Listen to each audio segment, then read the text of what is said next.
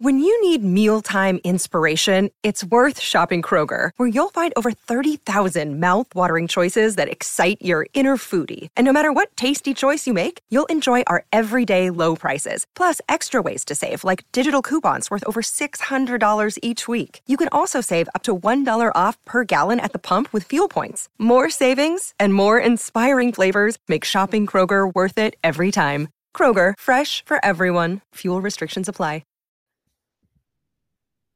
Hey guys, it's Mike from Realistic Sustainability. Guess what? We're back. Yeah, Nick and I together. That's what this next episode will be. Us doing a show like we used to always do it. It was a long break, and it probably felt longer for me, but I am so happy to be back. Apparently, though, I've completely forgot how to do my job. So on this next episode, you're going to find out that I wasn't even using the microphone I was using. Sadly, the audio won't be as good because it's actually recording from my laptop. Even funnier, if I release the video, I'm wearing a headset, apparently just for looks. Sorry about that. Next week, maybe I'll get the tech side right. Either way, I really hope you enjoy this episode because I was so happy to be back. Thanks again, and here you go.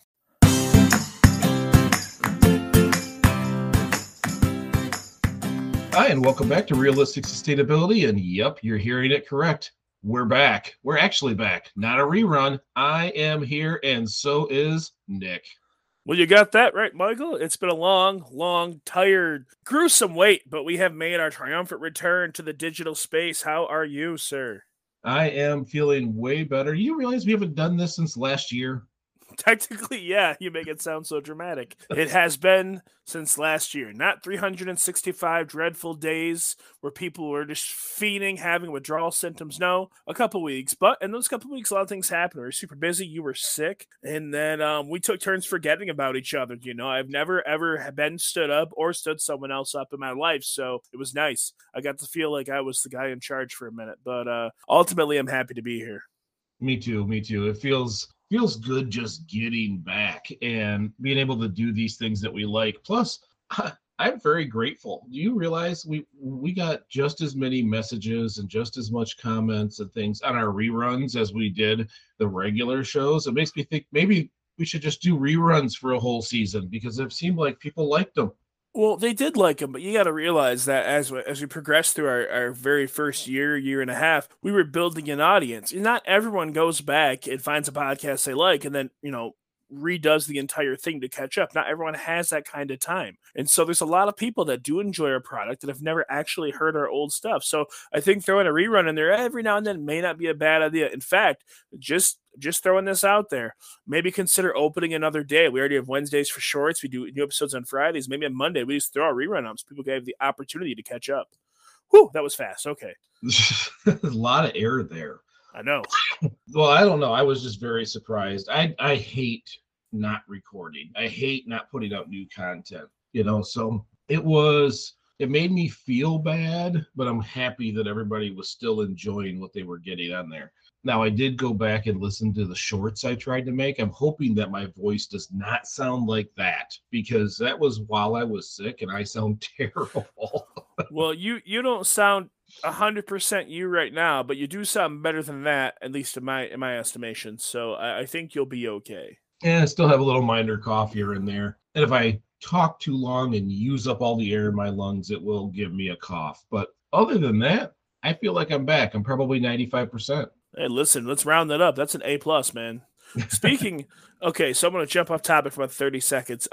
So my son, this is just a little funny, W2F story. My son, we're at dinner last night, is talking to us about his grades so far and what he got in geometry and stuff. And he goes, I got 124%. And I stopped and went, do you know that it's based off 100, right? So you got a whole quarter of another grade for extra credit. He's like, yeah. And I went, how? And he's like, I don't know. And I was like, well, you should know. Or someone. It is math. It's math. It should be pretty cut and dry. And if you don't know, then maybe your teacher doesn't know how to teach math. I've never been a huge fan of going over 100% in anything because that is really what it's supposed to mean is complete. And it drove me nuts even more in math. I know. And don't get me wrong, like I'm ecstatic that he's doing so well. I really am. When he was younger, he wasn't the greatest student. And since he's been in high school, he's been rocking it. And that's awesome. And I am so proud of him. I just have never in my life ever heard of that much extra credit. Like 24% is a huge amount. And the way I look at it, and I was a terrible student, but I think when I was in school, if a teacher would have been able to motivate me, which it's like trying to move the rock. I don't think it's ever would have happened, but it would have made more sense for them to give me more time to turn in late work versus trying to like, okay, well, you didn't do this, but will you please do this? Like it doesn't, I don't understand it, but either way, I just want to throw it out there. 124%. Okay.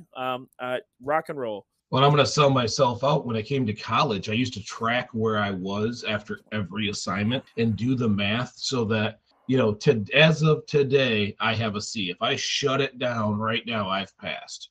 Don't even have to do the final. If my score is 124% and we're creeping into the end of the season, that is not going to motivate me to do my best work. I used to shut it down around a B+, knowing that if I just turned a paper in with my name on it, I would get some points, and by the end of it, I'm still in the A.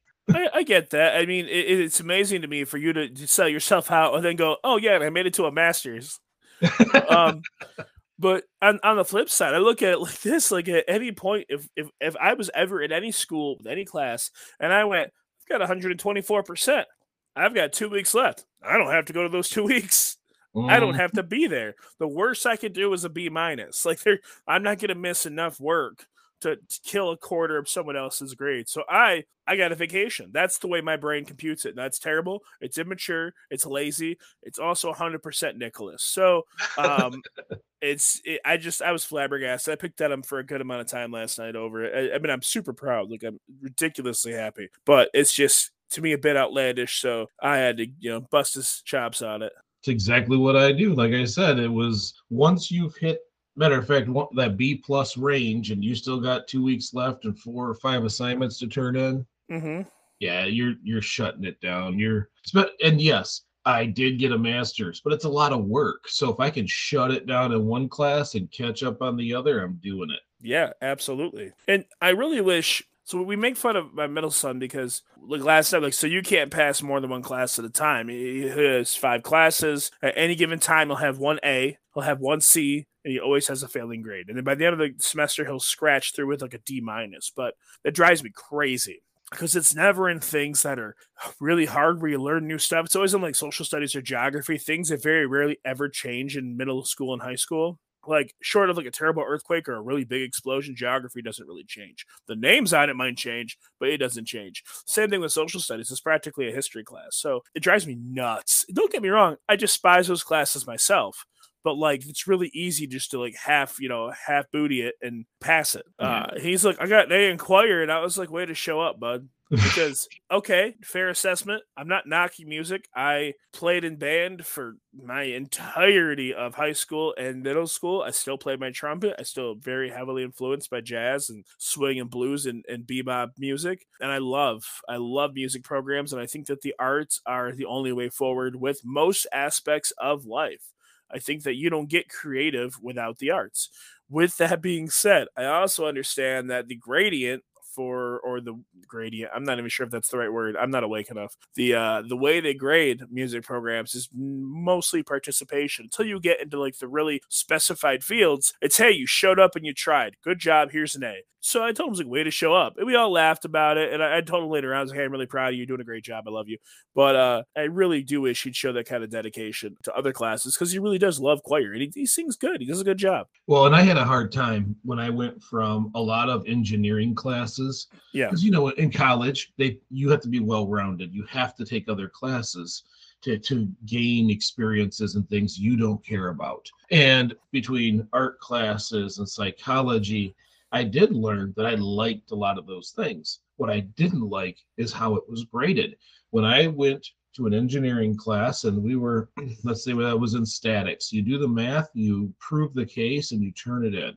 They can quantify your work. When I went to psych and we would talk back and forth about something, I would ask, okay, hang on, what is the answer? And they would say, what do you think the answer is? My answer is that's irrelevant. I'm not teaching the class. What is the answer? And you're right. There is this and I'll use your term, a gradient in which how they grade. That is quite often, how do they think I thought about the problem? Where in math, you're either right or you're wrong.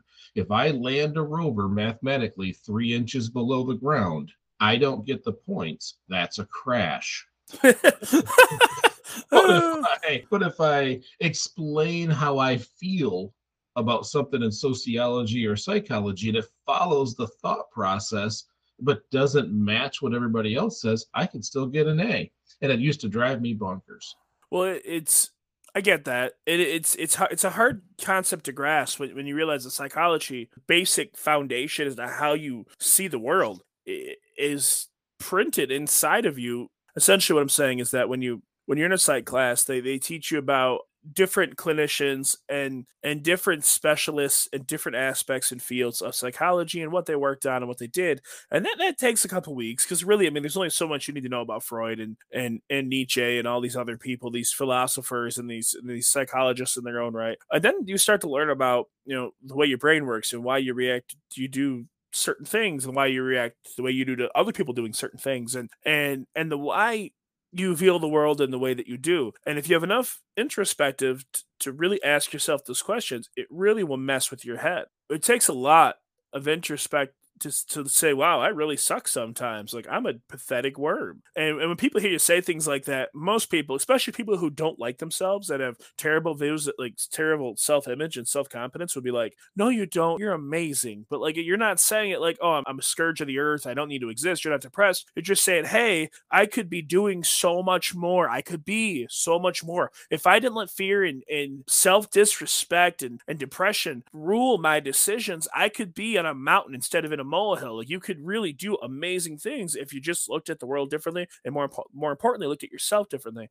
And when you look at all that stuff, goes into answering a question like, how do you feel about this? Like, you're like, wow, math is easier. Math is bar none easier. And if you have a real good psych professor, I mean, that really challenges you, math is always, calculus is easier. It really is. If you're scared of yourself, oh my gosh. Well, it turned out that I really enjoyed psychology. I really enjoyed sociology. I didn't have to do the work through processes like I did with my engineering classes. But even once we're said and done, once I've picked up my degree, I still study psychology, sociology, how the brain works. I don't study it as much as I do sustainability, but I'm very, very interested in those things. So when people say, how come when you get a degree, you got to try all these different things? I'm getting a degree in this. That's why. I found a love of certain kinds of art when I never did before. That's why I was introduced to Leonardo da Vinci. And then all my, as I call them, soft science classes were really quite fun. Philosophy, psych, so those were really fun classes and worth every minute. Well, I think that one of the most powerful things you can say in your life to yourself is, I can do that. With the sense of, it's an epiphany, it's a light bulb coming on, that you don't need to go through the entire program to get a PhD to take a psych class or to have an interest in something. If you have these interests in these soft sciences or any field, like I'm a chef, I work in kitchens, I have a huge interest in marine biology. I love the ocean and animals. You've heard me go on many rants about whales, and we won't touch turtles, but I don't have to go to school to love that. You don't have to go back to school if you choose to be interested in psychology, to read about Nietzsche, to read about Freud, or any of these guys. Carl Jung is an amazing person to read about if you're into philosophy and psychology. Like, there's all these things in life that you could just, you can dabble in, you can dip your toe in. Yeah, I plugged your place. Because you have an interest and you realize that you can do it. There's not enough people that realize that. They don't realize, I can do that.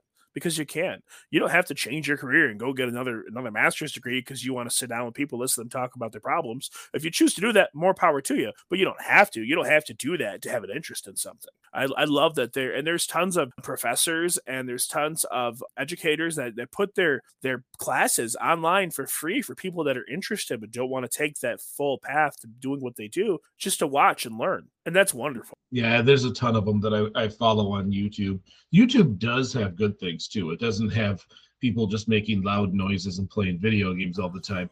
It does have those college courses, and I've taken several, one from Yale and a couple from Harvard, that I just really, some sustainability, but just ones I find interesting, just ones I think I'll enjoy. If you removed all political discourse and all religion or religious discourse from YouTube, take it all away, it would become the most useful teaching tool and entertainment tool on the planet. The YouTube revolutionized film production in a sense that for the first time ever, the average person had the same ability to spread their voice that a multi-billion-dollar company did. And now there are YouTubers that get more daily views than big name organizations on television and cable companies. Like, YouTube had the potential and still does and fulfills it in a lot of ways of spreading all this useless information and useful information. You say video games. Listen, there are some people I watch play video games on YouTube, not because I necessarily like them a lot, but because I like that game, but I really suck at it, and they just teach me how to do it better.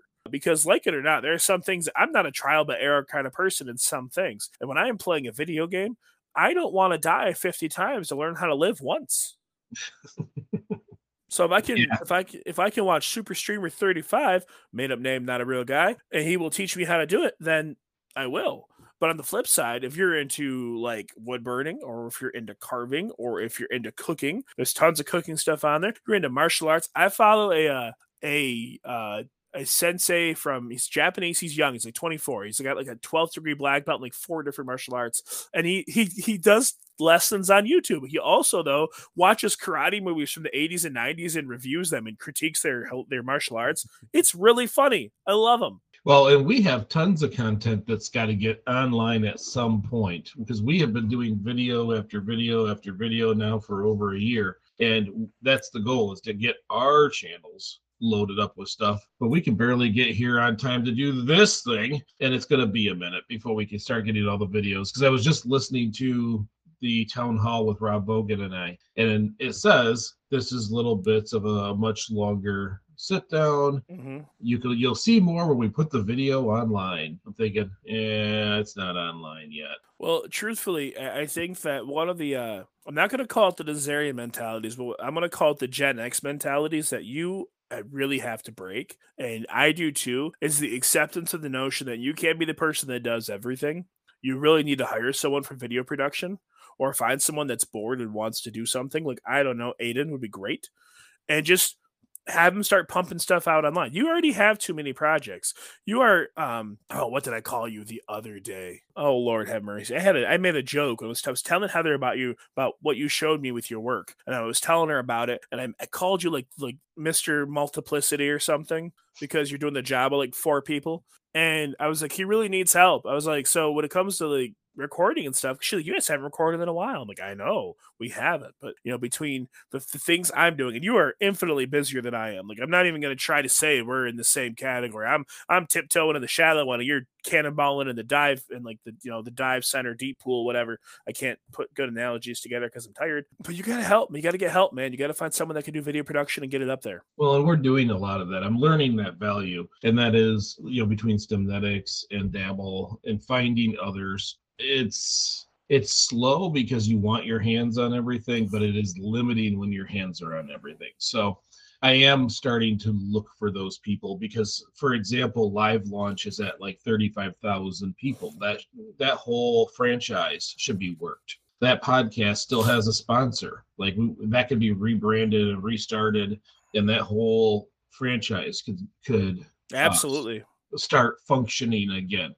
But it takes a person, and it takes a couple of people, and that's one of those things that's on the list. When I find the right people, then we go from there. Same thing with our video stuff. If I find the right person that's capable of doing it, we have years of content now that people can pick through and find the funnies and all the little things together and get those TikToked or YouTubed on our channels. So it is what it is.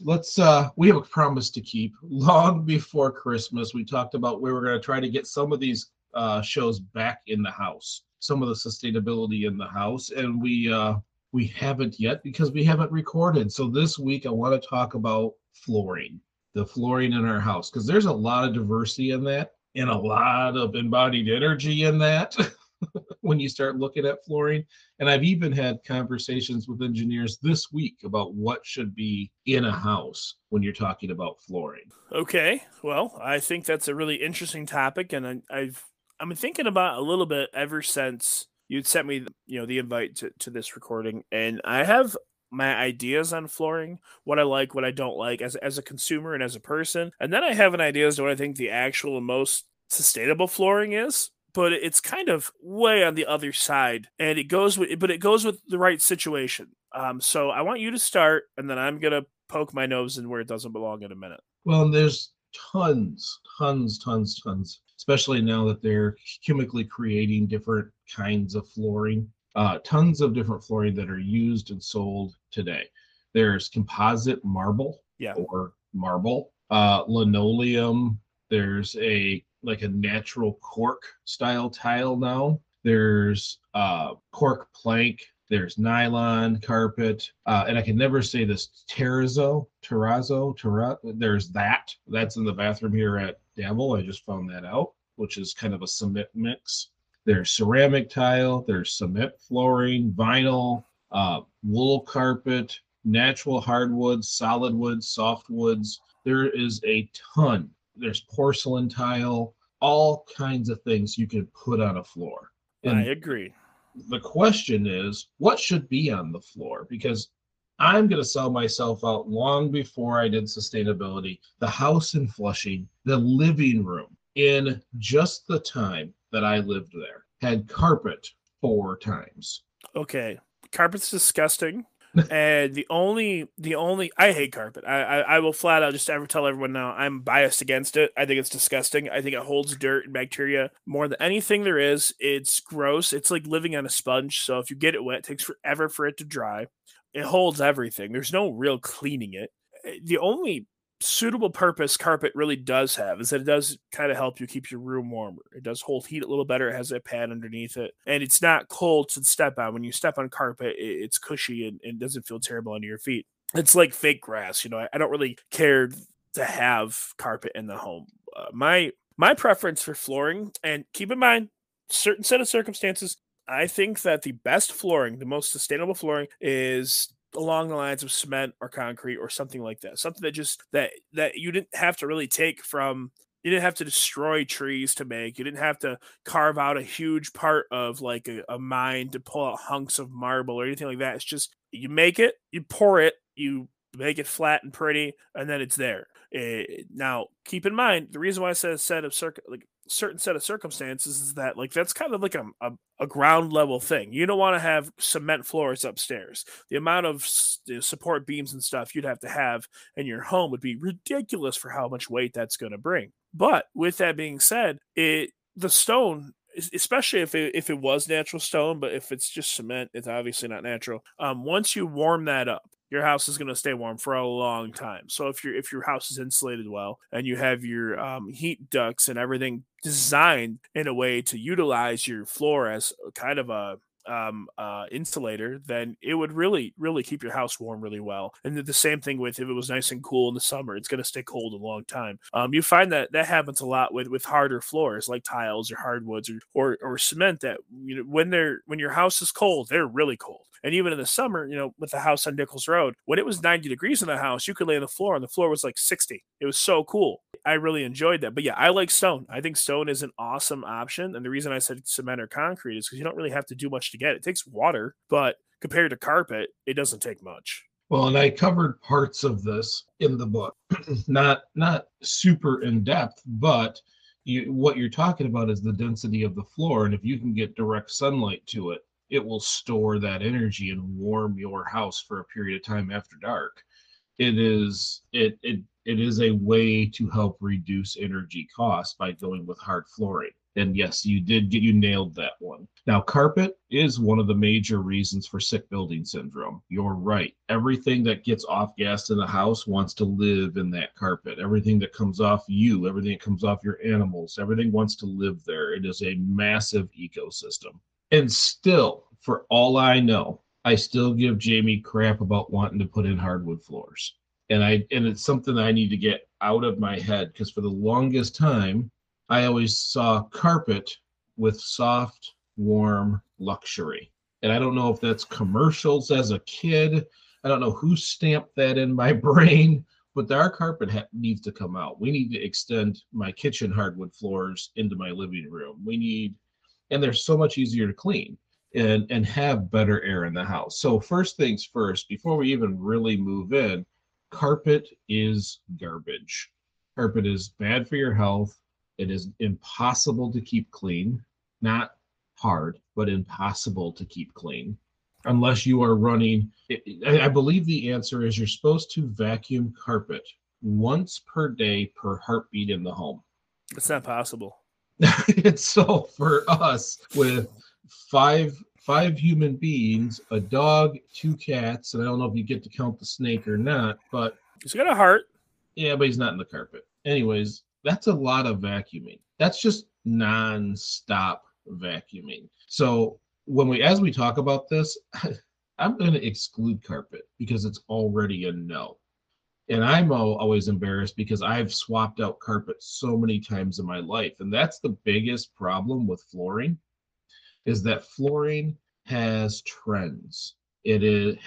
This is cool right now. When you walk into a house and there's orange shag carpet, someone at one point in history was proud to lay that carpet. And now, even if it was flawless, you're yanking it out. That's where we start having sustainability problems. We start changing it per our taste, even though it's still good. Flooring, when it comes to home renovations or remodeling, flooring is probably, outside of a coat of paint, the cheapest way to make a big change in your home that makes you feel like you're doing something, makes you feel satisfied as that consumer in you without any structural changing. Mm-hmm. So when you empty the things out of your rooms, your appliances and stuff, and you take the carpet out, and then you got hardwoods, or you throw tile down, or linoleum, or vinyl, whatever it is you're putting down this carpet, it's a huge noticeable change, and everyone that comes in your home that's been there before is going to say something about it. And I understand that that's like an internal desire. There's lots of people that they get so sick, like almost depressed of where they live. They want to make a change, and they can't afford to get a new house or to pack them and move, but they can change where they live to be a little bit nicer or to make them a little happier. Yeah, I get that. I do. I'm one of those people. There's lots of things I'd love to do to where I live, but I don't understand. And I just don't get it. It's the carpet thing. I can't. I got a great rate on it. I got it on sale. I got it on clearance. So that's why you did it 3 times in a year. Like I don't get it. And don't get me wrong. I think that there are uses for carpet. A buddy of mine who had moved into a house, and the house, one of the selling points was all brand new carpet, brand new subflooring. They redid the whole house. Carpet had been done like less than a year before I moved in. And some of the rooms, because the house was bought as a handyman special, it was renovated and sold. So my buddy bought it. His wife hated the carpet, so they ripped it out. So I told him, when I was like, you could probably, instead of throwing it all away, cut it up into good sized sections, 4 to 5 feet, roll them, throw them online, and see if mechanics need them to put on their under cars, or they don't want to lay on the dirt. Find it. You make rugs out of them. Try to find someone that does crafts. If there's anything that can be used for, because it's a waste, and it's an expensive waste. And I'm not even really talking about like the cost to the environment, just financially. It's an expensive waste. I mean, even if you're paying 50 cents a square foot for installation because you got a really good deal on it, 50 cents is outlandish, I know, but 50 cents, if you have 1,000 square feet, 50 cents of 1,000 square feet is $500. Well, and carpet has the smallest life cycle of almost any flooring, with one of the highest embodied energies. Yeah. I'm not going to say names, but we have a family member that likes new build houses, and they've moved several times into new build houses just since I've known them. And almost every time, the first thing they do is rip out all the carpet. So they buy a brand new build, rip out all the carpet, and do their own flooring. Like, that hasn't even been stepped on yet. It just makes me cringe. And I told them last time, if you ever do that again, I want the carpet. Well, I'll find a home, I'll use it, whatever. Because part of when it comes to flooring is, in order to get the embodied energy out of something, you have to use it till it's no longer good. And that's why I don't like the trendiness of certain things. This is popular right now because it won't be popular even in your life. Even in the time that the carpet is still good, you will want to replace it because it's the trendy one from 15 years ago. Yeah, I mean, even if you have a high traffic home, I mean, there's a lot of aspects where, like, if someone carpets their whole house, they have a big family, five, like you said, you have 5 people in the house and animals, and in my case, we got 3 dogs, and it doesn't make sense to me that we just put this down. It costs $2,000, and 6 months later, spots of it are looking run down because they get stomped out 1,000 times in a week. Why would we even consider that investment? Like, I don't like it. I'll never like it, and I'll never want it. I just I wanted to get that right out there in Front Street because I can complain about carpet for a long time. We won't even talk about like whatever those Dirt Devil salesmen or those Rainbow or those Kirby's. Let me come in and vacuum your house. I'm like, you're like, yeah, please do. You know what it's gonna do. They know what it's gonna do. They think that they're selling you on a vacuum, and you just want someone else to vacuum your floor because you've done it 30 times that week. So one of the things I found was the two highest embodied energy, the two worst for the environment flooring are what we sell in the United States the most of. I know we're shocked by that, but carpet is by far the highest flooring by volume that we sell. And easily, it is actually the second most intense flooring when it comes to energy. But if you count sick building syndrome, the storage of allergens and all that stuff, it's probably by far the worst. But we sell in the United States 10.6 billion square feet a year of just carpet. And that's replacing other carpet. That is new builds. There's a lot of reasons why we're selling it. But do we honestly think that every room of carpet where carpet was replaced was because it was wore out, damaged in some way, and then not reused if possible? No. It's purely vanity. It's the look of a room. It's to make it look good. I live here. I want my house to look good. Well, that's part of it, but there's more to that. That's not even just like, residential consumerism. You know as well as I do that when large companies, corporations decide they're going to upgrade the equipment in a building, and they're going to upgrade, the aesthetics of a building, and they're going to rebrand to be more economical or more obtainable for a different generation, they gut everything. Like, oh, we just bought this 6 months ago. Well, it's not the right color, or it's not the right pattern, so we got to change 500 square feet in each building, 500 buildings across the country. It's gone, and that's just what they do. They write it off, and it gets ripped out and thrown away. And there's lots of people who, who get these clean out contracts where the company will say, "Hey, we're upgrading all of our servers." So they get paid. They're these recycling companies, if you want to call it recycling. They're really just fancy eBayers that get paid. They get paid to come in and clean out all the hardware, all the computers, the printers, and the servers, all that. They just take it. They get paid to come and take it, where they take it back to their place. And thank God, instead of throwing it in the landfill, they break it apart and they part it out and they sell it to people that are going to reuse it and stuff like that. They're making a killing. They're getting paid to make money. What a great job. Yeah, but those carpet squares aren't going to get resold. No, they're garbage. Yeah, the carpet that they pull out, the flooring that they pull out, everything they do when it comes to flooring, the vast majority, tear it out, cut it up, roll it up, and put it to the road or take it to the dump, depending on where you live. Mm-hmm. And there are other uses, as you were saying. Mechanics use them all the time. Carpet strips to lay on underneath. Yeah, is much nicer than laying on the ground. You can make cat trees out of them. There's all different kinds of things you can do with it. If you have a staple gun. Yeah, I mean but no one does. Let's face it. Now, granted, I pulled carpet out of the basement at Dabble. It was moldy and disgusting, so it really didn't have much of a use. But that's exactly what I had to do. I cut it into strips. I rolled it up, and it went to the trash. I did not put carpet back down there because I'm done with carpet. The more I read, the more it disgusts me. And if it does come out, if the few rooms left, the 2 living rooms have carpet in my house. Everything else is a hardwood floor. The day that carpet comes out, it doesn't go back. It's going to be another hardwood floor. But the thing that I dislike is that not only is carpet sold the most, it is in more houses than anything else. It uses the most energy. It creates the most health problems. But even the carpet industry, when they're trying to sell you the length, it still says 10 to 15 years. And in most cases, in most houses in the United States, carpet stays 5 to 10 years. So they continue to drop the quality, so it wears out quicker. but yet we still have the same embodied energy. We still have the dyes, the plastics, the cottons, the weaving, all this stuff, along with that big mat that goes underneath the padding.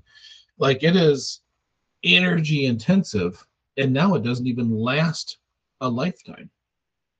Well, I think that at some point the people that were designing it realized that carpet, in terms of flooring, it used to be, maybe I'm wrong, but I believe it used to be more of a cheap alternative to wood, because wood is what you've seen.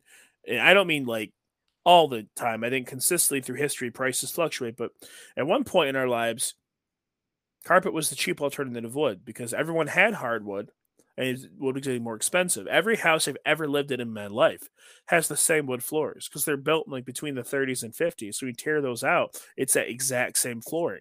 The house I live in now, same flooring the dad's house has in it. And what happened in both those homes? They're laid over with carpet. So you had to tear it out, get the floors refinished. But people realized that people started changing carpet because it was cheaper and cheaper because they wanted to. It was become a vanity thing. It wasn't even like a usefulness or a getting, its lifetime out of it. It's, hey, this is cheap and it's pretty. I want something new. Well, okay, well, let's lower the quality. People aren't really concerned if it's going to last the entire length because we don't really need to make it last the entire length. And then as time goes on, there becomes other reasons for that. Maybe their cost is getting more expensive. Maybe they figure they could make it where it was durable enough to where under the right circumstances, it could last what they said it would last. But that's a blanket, method, and everyone's different. My household, while having a very similar amount of heartbeats as yours, is not the same. You have a snake, I have a turtle. I mean, you have cats, I have dogs. But I don't know. So I don't know where I was going with that. I just hate it. I hate carpet. Well, and that's one of the things that way back the last time I bought carpet, which is long before my sustainability education, the last time I went, they showed us the carpet. We said, yes, this is the kind of carpet. Okay, it wears quickly. So I recommend that you buy a little more carpet so we can make runners. So they talked us into buying additional carpet to cover my carpet so that it would last longer in the high traffic areas. So they wanted you to buy rugs made from carpet. It was just shaped remnants of that exact carpet to lay over that carpet so that the hallways and walkways would not wear out. You say shaped like it's more intensive than cutting it. Or like a runner. Shaped. Yeah, it's cut. It's measured and cut. It's carpet. It's not like it's I don't know. People are ridiculous with it. Like you see it the most in manufactured homes. They have that a lot. Like they'll either have that or they'll have like the carpet plastic wrap the whole house and then runners over it. So you get the feel, but you don't damage the goods. Right. So when we look at different kinds of flooring, there is one flooring that takes more energy than carpet, and that's vinyl. And really? That is what we sell the second most in the United States and is currently the most popular is the vinyl flooring. The same stuff Jamie put in the attic and that you see people putting in houses every day right now. Well, okay, so I need clarification. You say vinyl. I know there's lots of different kinds. You mean the tongue and groove, right? The ones that are made they're made to look like wood, but they're not. Mm-hmm. Yeah, dude. Yeah, it's so much cheaper than wood, and it has been for a long time. And I only say that because probably when it's brand new, it's probably not that much cheaper. But every store you go to, whether it be a Menards or a Home Depot, and I'm putting these stores on blast, or a Gilroy's, or Ollie's, the surplus superstore where everything's like 80% off, they sell it too. Mm-hmm. If you walk in there, it's like, oh, on clearance, it's 19 cents a square foot. You're like, well, 19 cents a square foot, I could do my whole house.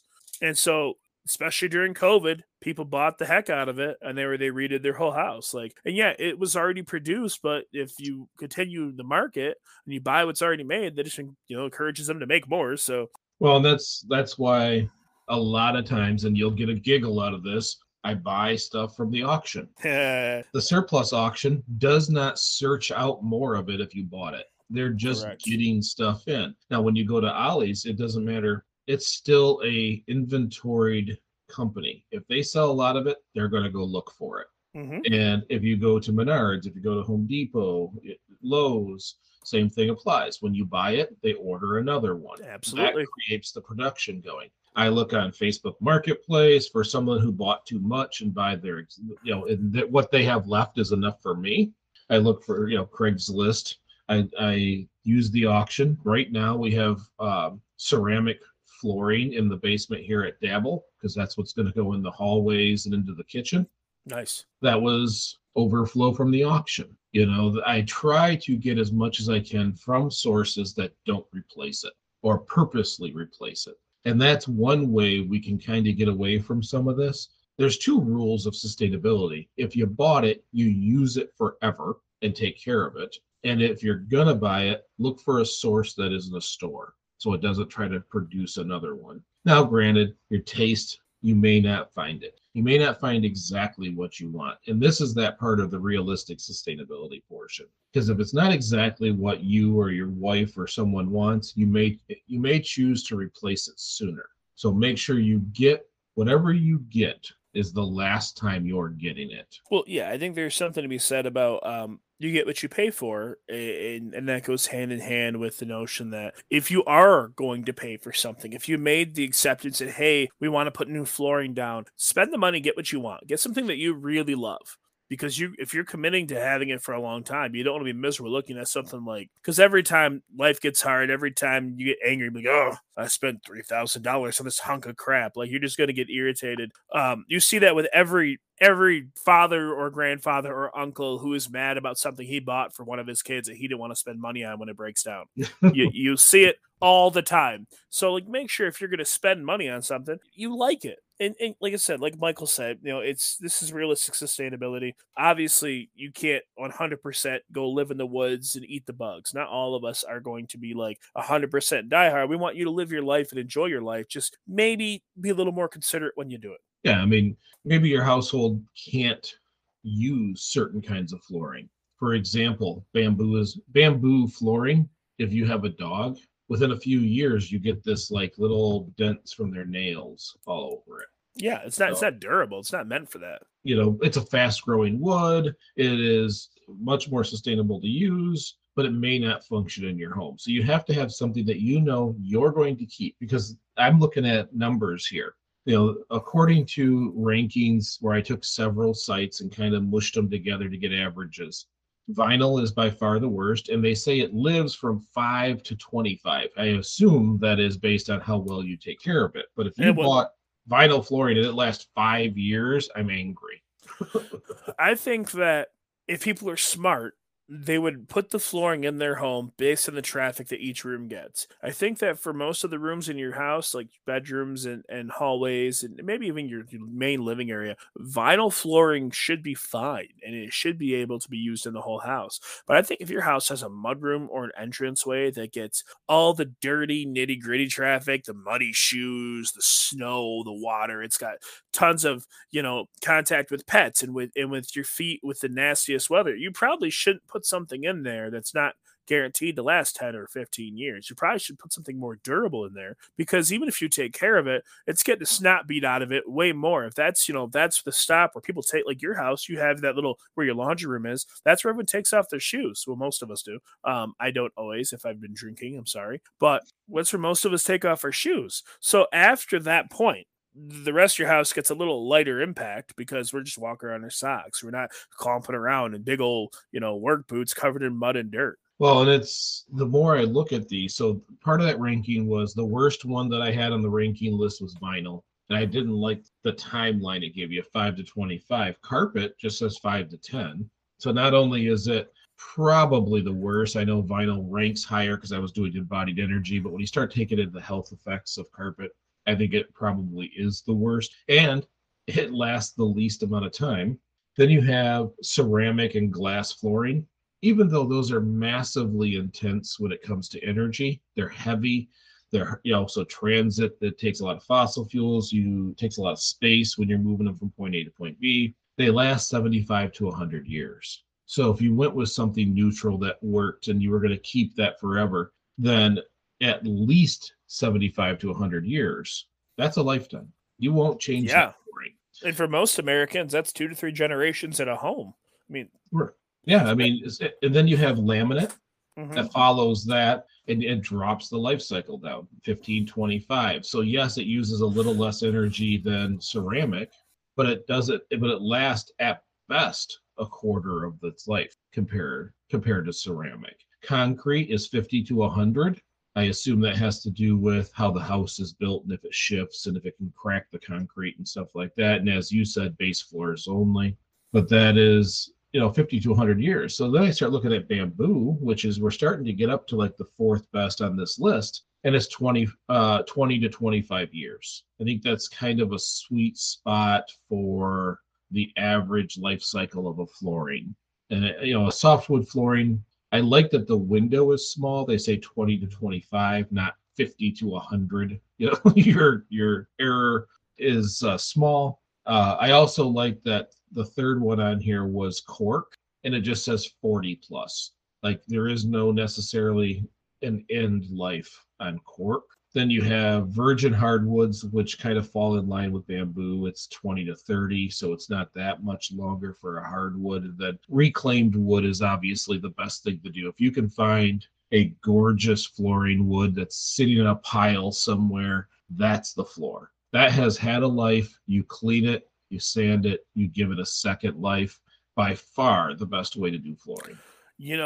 To add something to that, years ago, I would have been I would have been in my early 20s, maybe. I was just after I moved out from living with you. And Dad had briefly talked about tearing down that 2-car garage next to his house. Now, the 2-car garage has been there forever. It's not in the greatest shape, but the upstairs has a red cedar, beautiful stained floor. The flooring in the attic to the garage, I would put in the house in a heartbeat. It is so pretty. So when he said that, I was like, well, I want the wood out of the ceiling. He looked at me like I was crazy. Like, it's stunning. It's so pretty. But I just had to throw that in there. Continue.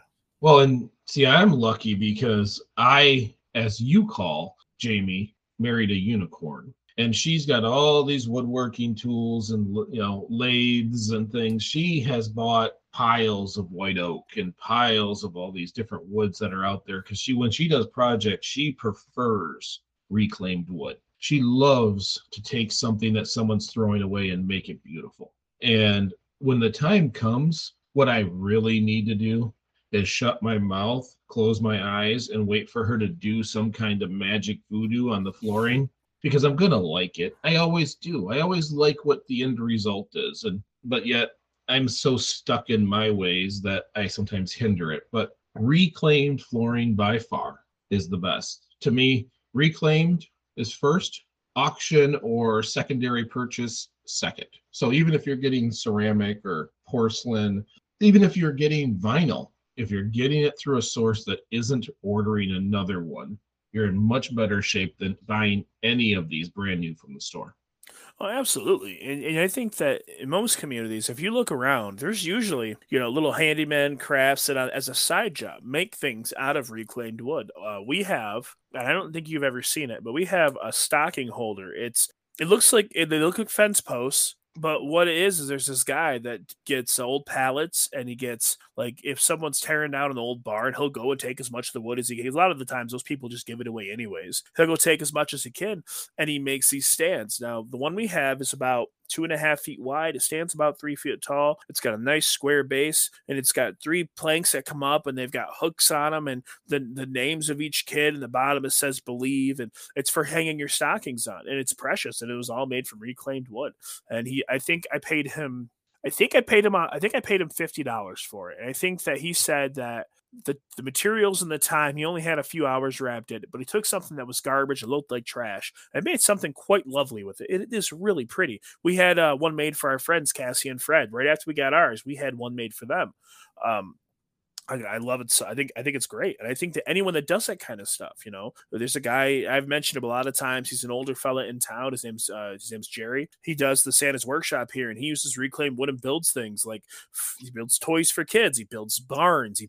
He finds reasons to use what someone else threw away. So it doesn't, it wasn't chopped down and processed in vain. And I love that. Well, and as we wrap up, that's one of the things I wanted to talk about.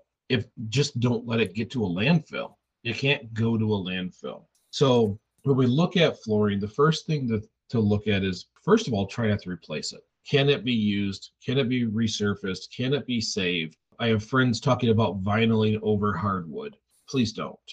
You have beautiful hardwood floors. You resurface them with the same money you would have paid for vinyl. And where you're not buying vinyl, you're not producing more vinyl, you're not getting that whole consumer side. and you're going to get a better product that lasts longer with your hardwood floors. So the first things first, do you really need to replace it? That's the first part of the whole thought process of sustainable thinking. The second one is, can you refinish it? Can you repurpose it? And the fact is, let's say you do have to replace it, stay away from the trendy stuff. It's temporary. It's always temporary. It's only cool for the time it's cool. So you stay with neutrals. You stay with things that you can build off of each time. You pick Jamie likes the grays. She works with a lot of different shades of gray, and she can decorate a room, and it works out really, really well.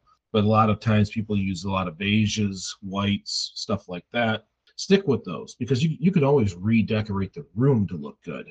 Let's avoid the replacement of flooring all the time. And if you do yank a bunch of stuff out, what can you use it for? Is there a bunch of porcelain tiles that you can, even if you don't sell it, give it to people who will create beautiful art with it? Are they going to let them break it up into pieces and make a tabletop surface? Let them create, if you have hardwood that you've yanked out for some reason, let someone create like you were just saying. We've got to find ways to reuse it and keep it out of the landfills. So that is what the important part is on any set of flooring, is that thought process. I know if it's unappealing, you want to change it.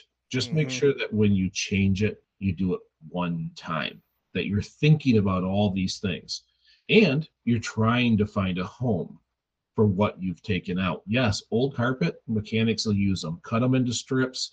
Guys will come get them. They will use those. And I'm sure there's all kinds of industries out there that people will use that if they're working on cars, tractors, whatever it happens to be.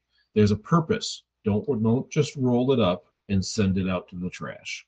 Yeah, I mean, or on top of the mechanics, if you do have a house that has a mudroom or heavy traffic areas, take that carpet that you tore out that's in good shape. Make runners for yourselves. Make rugs. Make something that is just for you to put your shoes on. Use it in places where it still has a use, that you don't have to stare at it 24/7. You could you line your closets with it, where you put old shoes and stuff. Whatever it is you're going to do with it, try to find a use for it. I mean, if you want to put it inside your dog bed, fine, whatever.